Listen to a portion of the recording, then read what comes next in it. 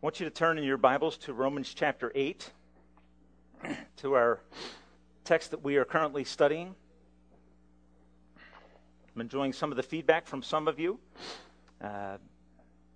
opportunities to discuss the incredible breadth of the passages of Scripture that we have been studying over the last few weeks, and welcome your interaction. If you have questions, thoughts, please feel free to respond and ask for clarification, other verses to look up, correction if your thinking is wrong, whatever you need, okay? All right, Romans chapter 8. We're going to read this passage together. Kathy, right? We're going to bring this up, okay? Would you all read this together with me this morning? Let's begin. And we know that in all things, God works for the good of those who love him, who have been called according to his purpose. For those God foreknew, he also predestined to be conformed to the likeness of his Son, that he might be the firstborn among many brothers. And those he predestined, he also called. And those he called, he also justified. And those he justified, he also glorified. Of this passage of Scripture, Sinclair Ferguson, in his book called The Christian Life, which I would heartily recommend to you if you don't like to read big books, this is a book you should get. It's a book, Jason, you had it at my house the other night. 120 pages, something like that. Small, like that size book, okay? If you want clarification on the issue of the doctrine of salvation, how God works to bring us to himself, it's a book I would highly recommend to your study. It's probably got 21 chapters in it, so none of them are very long, but it will give you a lot of food for thought in relationship to the good news of the gospel of Christ. So I want to recommend that book to you. I've been reading that over the last few weeks. In that book, he says this, in relationship to Romans 8:28 through 30. He says, something is seriously wrong if we regard these words primarily as a source of theological controversy. Okay, something is seriously wrong if we regard these verses primarily as a source of theological controversy. And what is he saying? He's basically saying if you let the imponderable portions of this text keep you from the promise that God is laying before you. He said to him, he's saying that is an astonishing thing that we could hear. Such an exhaustive promise that is meant for believers to bring encouragement and comfort to their hearts. That's the purpose of this passage. To assure us of the incredible love and exhaustive sovereignty of God in our lives. It is to be embraced, and we are to pillow our heads upon this truth. We are to comfort our souls upon this truth. Because if it is anything, it is this. It is a promise that Paul says he is assured of, perfect tense, with a lasting consequence in his Christian walk before God.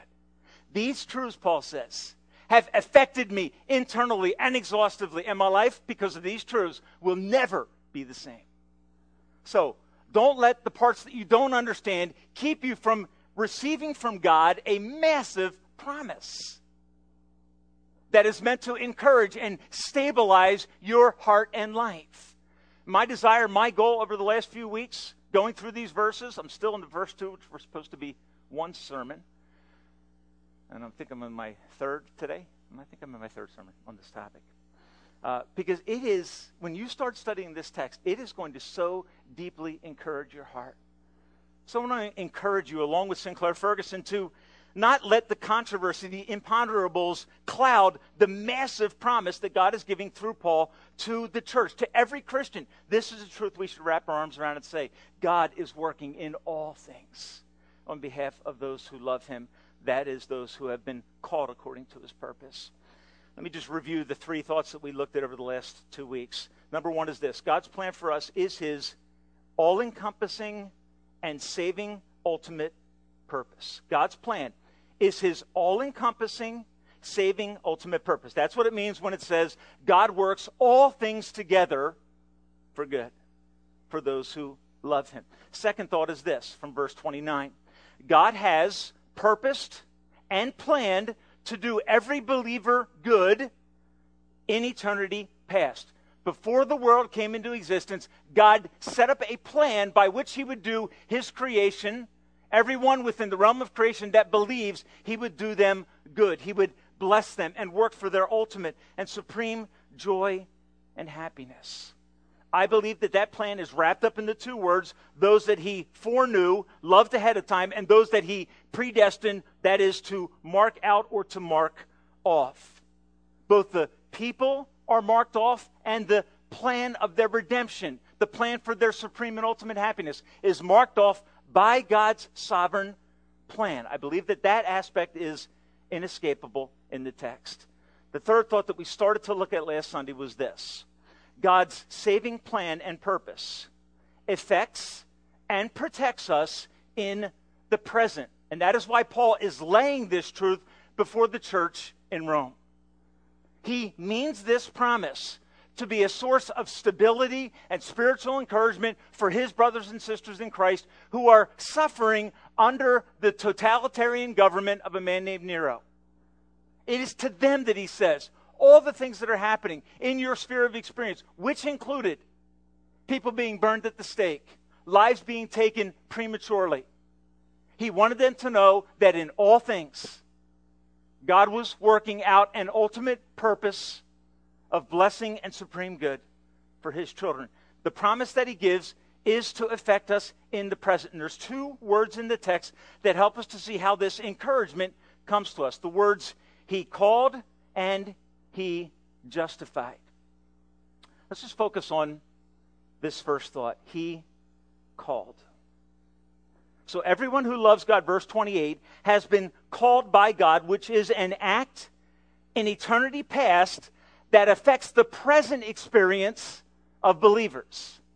Okay, it's something God did in the past tense that affects believers in their present experience. Let me give you a definition of called. I believe it means something to this effect. You can tweak this a little bit, but it means a divine summons that comes through the proclamation of the gospel. Okay, it is a divine summons that comes through to us today through the proclamation of the gospel. Now, why do I use the word summons? Because the call of God to salvation is stronger than a mere, if you want to come, you can come. In Acts chapter 2, verse 37, I believe it is, Peter, in response to the people that have heard the message of the gospel, their hearts have been touched by the Spirit of God, they say, what must we do? And what does Peter do? He says, well, if you want to, you can believe and repent and trust Christ. No, here's what he says. In the imperative, 2 times. Believe in the gospel and repent of your sins. Both are in the imperative mode. He gives them a command from God. It is not merely an invitation. Okay? The Raider's son and our daughter are getting married in May. Okay? Some of our friends will receive from us not a summons. Okay? Do you hear the difference? It's an invitation. It's conditional. If you would like to be our guest at the wedding of our children, we're inviting you to come. About a year ago, I got a summons from the court. And just, you should know this so that you can know how to pray for me. There's a summons to jury duty. I remembered at 8 o'clock that I needed to be at the court at 9. You know what happened, right? By 8:30, I totally forgot that I had jury duty that day. Fortunately, Nita Dean's daughter, Lisa, is the court administrator for the jury pool. So I went in and just pleaded, I am who I am, okay? I do this all the time, okay? I mean, in a half hour's time, I forgot. But I want to tell you something. When I remembered at 9:15, you know what happened? Because I fear the law. Panic set in. Number one, that people would find out, okay? Through Lisa would tell her mom, and that she might tell the church. And then you would, okay. But the other side was, the judge could levy me with a fine if he wants to, because it wasn't an invitation, it was a summons. And folks, please understand this. The call of God in eternity past is more than an invitation. Okay, there's no way that you can take the word "he also called" and reduce it to a mere invitation that you can say, maybe I'll go, maybe I won't. It's a summons that is in the form, every time it's expressed in the gospel, it is an imperative to repent and believe the gospel. So it is stronger. However, it is a divine summons that comes through the proclamation of the gospel. Okay, it does not come to human hearts. In rare occasions I've heard of this, where there have been people that God has given a manifestation of the truth about Christ apart from a verbal communication from a human individual. I've heard of it a couple of times talking to Victor John about what's happening in Islamic countries around the world. But there is, in their experience, a divine manifestation and proclamation of the truth of Christ. In the normal set of circumstances, the divine summons comes through the proclamation of the gospel. Here's the way Paul says it in Romans 1:16. He says, I am not ashamed of the gospel of Christ, for it is the power of God unto salvation for everyone who believes. Paul says, I'm not ashamed of the gospel. Why? Because it is the means by which God summons rebels to come sit at his dinner table. It is the means that God has chosen to use to affect the hearts of those that listen. Romans 10:17, it says, after saying, how can they hear unless someone tells them the good news of Christ? Clearly the context. Verse 13, whoever calls on the name of the Lord will be saved. So there's this broad invitation that goes out. And then in verse 17 of chapter 10 of Romans, he says, so then faith comes by hearing, meaning belief, the ability to trust in Christ, comes by hearing, and hearing the word about Christ. Romans 10:17. So the idea of being called is a divine summons that is affected through the power of the Word of God. That should breathe confidence into our daily evangelism. Here's the question that comes to mind. Sometimes people look at the doctrine of sovereign election, God's work in our salvation, and ask this, does it kill evangelism? Well, it depends. It depends. If evangelism, taking the good news of Jesus out into the world around us, is a command from Christ, I can't let the prior work of God become an inhibitor to obeying his directive and call to share the good news of Christ. Why? Because the good news of Christ is the means by which God has sovereignly designed to effect salvation in the hearts of people. So when people say, well, God's sovereign in all these things, so I'm just going to go out and live my life like I want to. I don't have to share my faith with people. Let me be very clear. You cannot be obedient to the entire call and work of Christ upon your life unless you seek opportunities to communicate what Christ has done for you. It is a mandate that is placed upon the shoulders of every Christian. And when you do it, you should realize that when I do this, I am cooperating with God and sharing this truth that alters the eternal destiny of people by the mystery of God's sovereign working. I believe that the doctrine of God's working with us in the context of seeing people come to Christ, in fact, encourages evangelism and the joyful, not the conflicted sharing of our faith, not the fearful sharing of our faith, the apprehensive sharing of our faith. But I believe that knowing God is at work should send us out into our world with absolute and utter confidence that God is working with us and communicating the good news that is the means that God uses to change hearts, along with the work, powerful work of his Spirit.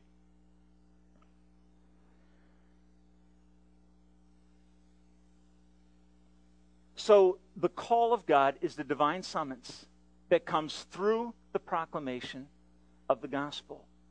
It is a summons that calls from every individual a response. Okay, that I believe is unmistakable in the text. But the thing I want to say is a clarification. This is what struck me last Sunday morning. The clarification is this. Our response to the gospel, to the call, is never an unaided response. It is never a merely human assessment of the gospel, coming to understanding in my fallenness and in my under the dominion of sinness. It's not there that I see the gospel. It's when the Spirit of God shines the blazing light of biblical truth upon my heart that I am able, as He opens my eyes, to see the good news of Christ and to respond to the summons that God is giving. Our coming to Christ involves His enablement. Now, I want you to turn with me to 1 Corinthians chapter 2. Just have to go forward a few pages. 1 Corinthians chapter 1 and 2. Because there is something fascinating in this passage of Scripture that relates to an understanding of this call of God and how it is so essential that God work in us to open our eyes so that we can understand the gospel. And this will cause you, when you share your faith, to pray and say, God, join with me in sharing the good news with this individual, with this friend, with this family member. Do your work in their heart. I can't do this alone. God doesn't lay upon you the burden of changing people's mind and converting their heart. He is already working ahead of you. This should encourage your heart. 1 Corinthians chapter 1. Paul is writing. He says, verse 18, the message of the cross is foolishness to those who are perishing. To someone without Christ, the message of a perfect God coming in flesh to bear their sin on Calvary's cross in their place sounds utterly foolish. The message about Christ is to those that don't know Christ. It doesn't make sense to the person who is religiously minded, who thinks that a relationship with God is received or protected or encouraged by your behavior. And then Paul says this, but to those who are being saved, it is the power of God. Okay, is that a fascinating contrast? To those that don't believe, it sounds like foolishness. It doesn't penetrate the intellectual mind. It's not that it's not logical, it's just that it sounds like foolishness. Those that don't know Christ, they hear what you're saying, but there's no summons. There's no compulsion to respond. But to those that are being saved, it is the power of God. You look back on your conversion and you say, I remember when God started to show me my sin. He allowed me to see what I was resistant to seeing. He allowed me to see the glory of Christ. And by His grace alone, there was a response of faith that led to an eternal difference in our lives. Verse 21, Paul says, for since in the wisdom of God, the world, through its wisdom, through its intellect, did not know God. God was pleased, through the foolishness of what was preached to save those who believe. That leads me in a couple directions, doesn't it? Why are Christians reluctant to share the most beautiful message on planet Earth and so quick to share a good deal that we got on a car? Why are we so happy to share an accomplishment in the life of our child, but reluctant to share the good news of Christ? You got to sit and think about that for a minute. I think the answer is in this text. The preaching of the cross is to the audience unbelieving foolishness. You know what they're thinking in their mind? You sound stupid. That's what they're thinking. The unaided mind that is resistant, it hits, but it doesn't penetrate. Why? Because in the wisdom of man can't. Why? Because it's beyond us. So if we say that I am in Christ because I chose to be in Christ, only because I chose to be in Christ, I don't see how what you believe is the biblical gospel. I don't. Because I can show you 2 verses here, and there are numerous others that say that it is foolishness, that the wisdom of man, we don't embrace it, we don't grasp it, we don't get it. Go to chapter 2, and there are so many verses here I could touch on, but just for the sake of time. Verse 2. Paul says, when I came to you, brothers, I did not come with eloquence or superior wisdom as I proclaimed to you the testimony about God. Paul says, I didn't try with rhetoric, which in the Greek world was the rage. If you could speak well, you were highly paid and highly respected. Paul says, when I came, brothers, now, these are people who have already been affected by the gospel. He says, remember how I came. I didn't come with eloquence, with highfalutin language as I preach to you the good news of Christ that a child can understand, aided by the Spirit of God. Verse 2. Paul, why didn't you come with eloquence and superior wisdom? Why didn't you do that, Paul? It's the greatest message in the world. Wouldn't you give it the greatest language in the world? Paul says, no, I resolved to know nothing while I was with you except Jesus Christ and Him crucified. Now, folks, let that sink in. This is the message of the cross that God uses to awaken the heart by His Spirit to the glory of the good news. It's a message that the wisdom of man doesn't understand. It's a message that the world, please understand, they regard it as foolishness. And from my human side, I understand that. I understand that. I understand that it sounds odd. And so do you. And it's why you are reluctant to talk about the good news of Christ, but quite willing to talk about a good deal that you got at the store. You know what? I don't want to look foolish. I am self-protecting. And so, if you share the gospel when it's going to make you look good, you got to examine your heart and say, God, help me. Jesus Christ became a curse, Galatians says, for us. For cursed is everyone who hangs upon a tree. And let's just be honest and say, I struggle with opening my mouth about what I have given my life to proclaim. Because sometimes I want people's respect more than I want to share with them the truth that God will effect to become a divine summons that will draw them to faith in Christ. I am self-protecting. I was talking to a brother just before the service. I wrestle with this stupid thing called pride. And it is the only reason I can come up with for why at times I am silent about what matters most. There is no other explanation, folks. If you know the glory of Christ, there is no other explanation for your silence, and you're talking about other things. If you don't talk about other things, then you're an introvert, okay? And I'm good with that. But if you freely share other good news, but not this good news, I think we need to go back to God and say, God, you have designed sovereignly to effect salvation in the heart of those without the Savior through the proclamation of Jesus. Help me to do that lovingly and passionately and consistently in my life. Because when I am doing that, I am cooperating with God in His work of redeeming people from lostness, bringing them from darkness into the realm of the glorious light of God. Go down to verse 6. Paul says, we do, however, speak a message of wisdom among the mature, but not the wisdom of this age or of the rulers of this age who are coming to nothing, meaning their wisdom is going to one day become useless material.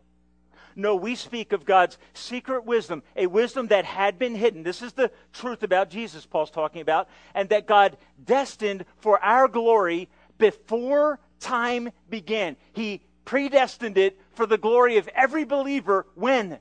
In eternity past. None of the rulers of this age, now here's where I want you to focus. This just blew me away last Sunday morning. None of the rulers of this age understood it. Okay, the upper crust did not understand this message when they saw it lived out in front of them in the person of Christ. The rulers of this age did not understand it. For if they had, listen, they would never have crucified the Lord of glory. If they knew who He really was, they would never have done that. Now, here's how deep human blindness goes. And the religious establishment in Jesus' day saw His miracles. They knew that the man who had a withered hand was organically healed. It wasn't like the shams that you see on TV where, oh, my back hurts, my head hurts, I get this hurts. This was an organic miracle. A man with a withered hand from birth. Jesus says to him, stretch out your hand. I want you to hear something. He's not saying to the man, hey, if you want to stretch out your hand, you can. Believe. No. It's a divine summons. Stretch out your hand. And God gives him the capacity to obey the command. the Pharisees know that he does the miracle because you follow the debate amongst them. What are they saying? Oh, that a miracle has been done. That's beyond doubt. But he did it on the wrong day of the week. He did it on the Sabbath. Folks, do you understand how blind is that? Do you see what I'm saying? They saw an organic miracle, an arm physically before their eyes, fully and completely restored. I don't like the day of the week he did that on. And you know what they do? They go out. It's in Mark and it's in John. They go out and plan to kill him. That is, okay, if those people get saved, they need God help. Okay, we'll all concede that point, right? If those people come to Christ, like Paul was one of them, of the Sanhedrin, one of the critics who condemned Christ to death, he needed a divine encounter. I didn't. May God help you. May God help you. If you can't see that you are in Christ because he called you and helped you to overcome this blindness that the rulers of the age were afflicted with, may God help you to see the glory of the gospel in its full, amazing ramifications. Look at the next verse in 1 Corinthians 2. He says, okay, if they knew it, they would not have crucified the Lord of glory. They simply did not understand the foolishness of Christ's life, death, burial, and resurrection. However, as it is written, now please listen, no eye has seen, and no ear has heard, and no mind has ever comprehended, got it, conceived. What God has prepared for those, please notice the next word, who love him. And there I find my direct connection to Romans 8:28. No eye has ever seen, no ear has ever heard, no mind has got its intellectual prowess around the gospel apart from God. The things that God has prepared for those who love him. You know what the church has done with this text historically? We have said this verse talks about heaven. Can I beg to differ in the context that this is talking about the gospel that Paul purposed to know among them because it was the power of God? There are better passages that talk about heaven. This isn't one of them. This passage is talking about the mystery of Jesus Christ that was hidden in the past, verses 4 and 5, and has now been revealed to some people because the rulers of this age couldn't get it. And then he quotes from Isaiah, eye has not seen, ear has not heard, the things that God has prepared for those that love him. And that text, in context, is speaking specifically about the coming of a Savior. The human mind, unaided by God, cannot grasp this glorious truth. But verse 10 is the one that will just drop you through the floor. If you're wrestling with pride today, in light of your salvation, this will kill it completely. No eye has seen, no ear has heard, no mind has ever conceived what God has prepared for those who love him. But God has revealed it to us. Please notice the next phrase. By the Spirit. Let's let that settle in. But God has revealed it to you. The rulers, they could not get it. The wise men of the age could not get it. Go back into chapter 1. Paul says, the Jews were looking for a sign. God gave them one. They would not believe. They were that blind. Greeks are looking for wisdom.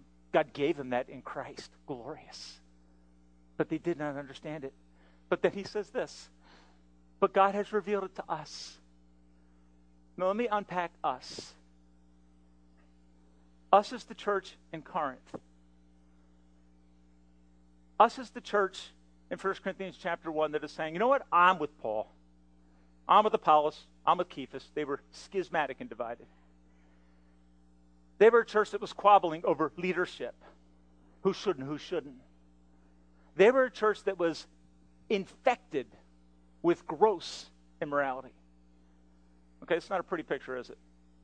They were a church that had a low view of marriage and thought that divorce could be granted under any circumstances, destroying the divine design. They were the church in chapter 8 who was willing to eat meat in front of someone that had been offered to an idol, not caring that it offended their brother in Christ. They were the church in 1 Corinthians 11 that was abusing the Lord's table as an opportunity to throw a party while the people that had less stood there hungry. That church. They were the church that was doubting the resurrection of Jesus Christ. It's to them. It's to them that Paul says, God revealed this to us. My response to that is a staggering degree of humility. Think about your sin. Think about your pride. Think about your unwillingness to reconcile with someone that you've injured. Think about your desire to take from someone else that doesn't have much. Just think. Don't escape the ramifications of this text because you will miss a great blessing. Those that God revealed the gospel to did not deserve to hear the message. They were people like the church in Corinth. They were people just like us. But God, in His sovereign grace, apart from their performance, apart from a good track record, had revealed, had let them see what the rulers of this world could not understand. The call of God is a divine summons that overcomes darkness, that overcomes an inability to see and to grasp and to understand what eye has not seen or heard or comprehended. God opens the eyes and lets people see. And Paul's stunning statement, God revealed this to us. Go down to verse 14. I think this makes sense. He says, the man without the Spirit does not, and I think the word in the original is a double negative. The man without the Spirit does not, indicating he cannot accept the things that come from the Spirit of God. Why? They are foolishness to him, and he cannot understand them because they are spiritually discerned. Folks, here's what that means. If you heard the call of God sometime in your history, in the history of your life, and you responded to the divine summons, you did so because God effected an ability to see and a heart that couldn't see. And He gave you the ability, the desire to respond to the good news of Christ. And He did that with the powerful message of the gospel, not with a suggestion or an invitation. He did it with the command. Now let me say this. I believe that this text is flat out one of the most humbling passages of Scripture that I have ever begun to understand. I don't think that I fully comprehend it.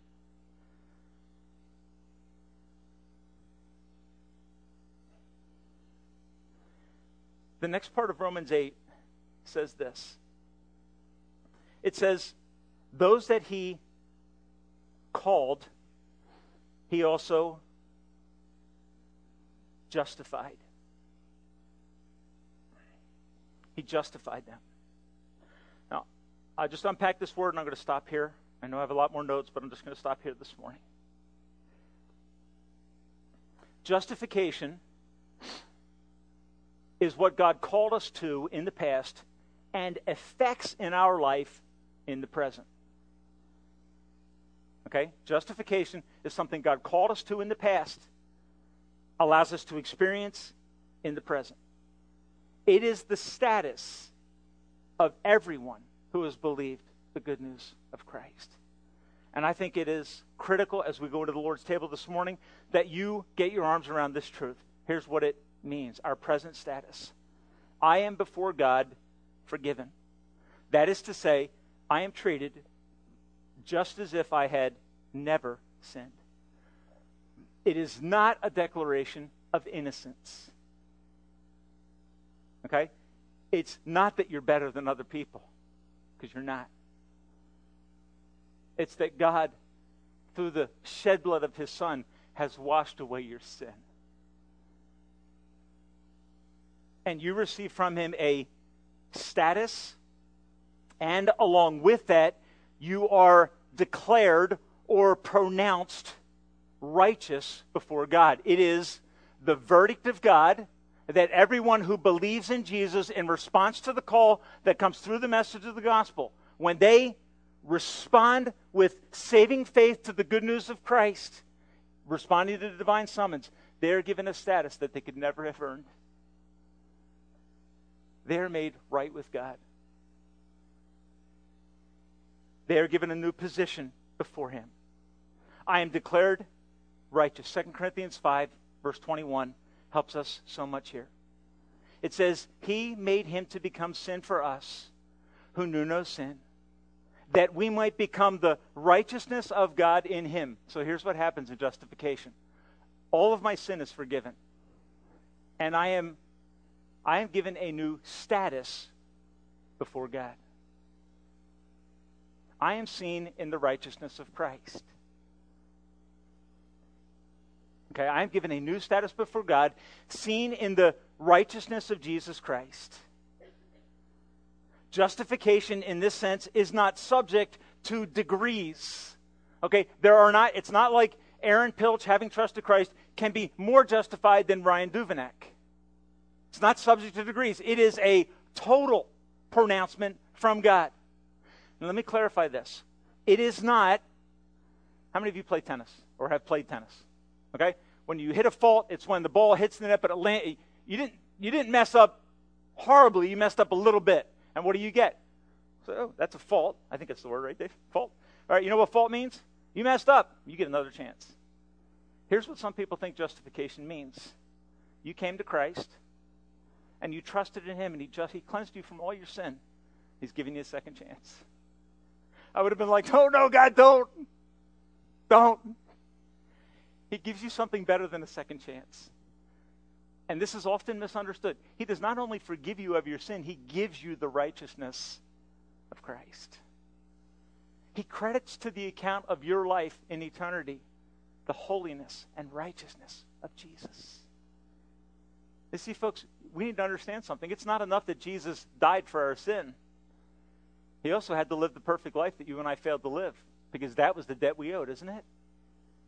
The glory of the gospel is that Jesus lived the perfect life that I needed to live, and on the cross bore the consequence of my imperfect life. That's taken away, and this is given to me.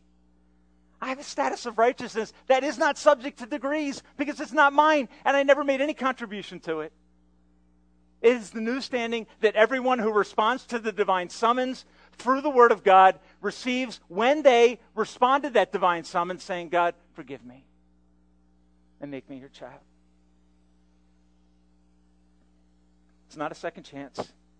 It's not that you get a clean slate and God starts to write on the slate your sins. No, here's how glorious and good God is. 1 John chapter 1, verse 8. God anticipates that Jason Runyon is going to mess up after coming to Christ. God anticipates that Norma Lever is going to mess up after coming to Christ. And he knows she's going to have it really hard because I'm her son-in-law, okay? Her son-in-law. God knows, graciously and glorious, that we will need perpetual cleansing. 1 John 1:8, if we say that we have no sin, we deceive ourselves, and the truth is not in us. But if we confess our sin, praise God. He is just and faithful and will forgive us our sins and cleanse us from all unrighteousness. Now, folks, let that settle in. If you know Christ, you have nothing to fear. Because your justification is secure. And the righteousness that Jesus Christ graciously lived for you is applied to your account. You owe absolutely nothing. Well, but it's true. You owe nothing to God, save a debt of gratitude. That's all you owe him. It's a life that says it is for your glory. Thank you for what you have done in my life. Those that he called, that he summoned by the power of his Spirit, opening eyes, and by the power of his word, convicting of sin, granting the gift of repentance and faith, he also justified. Sinclair Ferguson, in the book I'm reading, says this. While the child of God loses the sense of peace, or when the child of God loses his sense of peace with God, finds his concern for others dried up, or generally finds his sense of the sheer goodness and grace of God diminished, it is from this fountain, justification, that he has ceased to drink. Conversely, if we can gain a solid grounding here, we have the foundation for a life of peace and joy. Now, I want to quote from you a passage of Scripture, Romans chapter 5 and verse 1. Therefore, being justified by faith, what do we have? What's it say? You know this? Romans 5:1. Therefore, being justified by faith, we have, you can say it out loud. I'm not going to say it. Say it. Peace with God What does that mean? No fear of condemnation. When I stand before God, I don't have to be nervous. Did I do enough? Folks, the reason that love and passion dies in the hearts of Christians is because we don't drink from this fountain. We're spiritually parched and desperately in need of getting back to the cross. The glory of the gospel is that God has declared Christians to be rightly related with Him and to Him in spite of their sin. A Christian does not feel he is better than others. He knows he is not. Our greatest temptation and our greatest mistake is to try to smuggle character into this work of grace. How easily we fall into the trap of assuming we remain justified as long as there are grounds in our character for that justification. Paul's teaching is that nothing we ever do or need do contributes to our justification. Now, you know what that is? That is the ground of worship. If you find that when you come on Sunday morning, your heart is tentative and perhaps even cold in worship, if you find that you simply sing words, but there's no pervasive joy, no response, nothing, you have to ask yourself a question. Have I responded to the divine summons? Has amazing grace flowed over my life?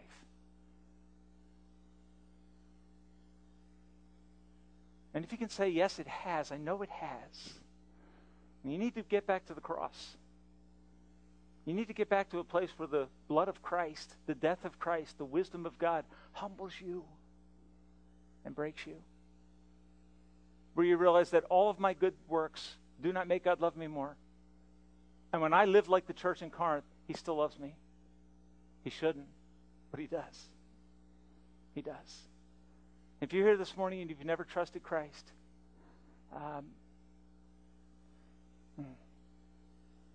if you hear His voice, the Old Testament says, do not harden your heart. Don't. Because God is not successfully ignored. Oh, He is frequently ignored. But He is not successfully ignored. This past week, I met a friend of mine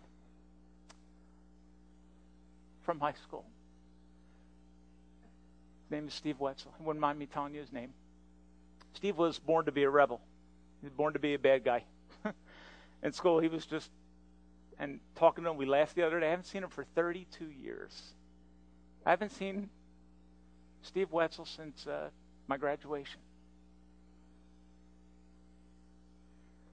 And my mom said she had run into him at church. That was very interesting to me. I went to my dentist this past week to get my teeth cleaned. The dentist is his brother-in-law. And his sister runs the office for her husband, who's the dentist. And I come in, she goes, I'll say what she said. Timmy, okay? Call me Tim or PT, okay? Timmy, I haven't seen you for a long time. Stevie's here. I'm like, take me to see him. I mean, this is a young man who, till he was 34, ran from God. From 18 to 34. Trying to escape the arms of God's love. Told me he dated a girl when he was 24 and broke up with her. Not a girl that knew Christ. 10 years later, her and a friend of hers were jogging past his house, his apartment, on a regular basis. She says, I want to see you again. Strikes up a relationship with him. They get married. God's still not at work. I mean, God is at work, but not evidently so. They have a child. She, the unbeliever, says to him, the believer, we should take our children to Sunday school. They take their kids to Sunday school, and God begins to work and awaken in Steve's heart the good news of Christ. And God reaches out and through all things rescues him from a life of rebellion. It took me 3 years to get through that process. It took my friend Steve 20-some years. But the grace of God worked through circumstances in his life to bring him to a place where he saw that I am God's. And this life, truthfully, hasn't been a lot of fun. His wife has come to know Christ, which to me is just beautiful, the wisdom of God. And folks, I don't know where you are this morning. I know we come from all different places. If you don't know the Savior, hear the call. Respond. That's your responsibility before God. He gives you a summons. You need to respond. And if you know Christ, I hope that you can revel in justification. I hope you can revel in the fact that God overcame your blindness and called you in eternity past to be his child. And I hope you can take that promise and not let the controversy, meaning the unknowable parts of it, the imponderables of it, distract you from the glory of this truth. Because it is indeed a beautiful promise upon which we can pillow our very tired heads. Let's pray this morning. Father,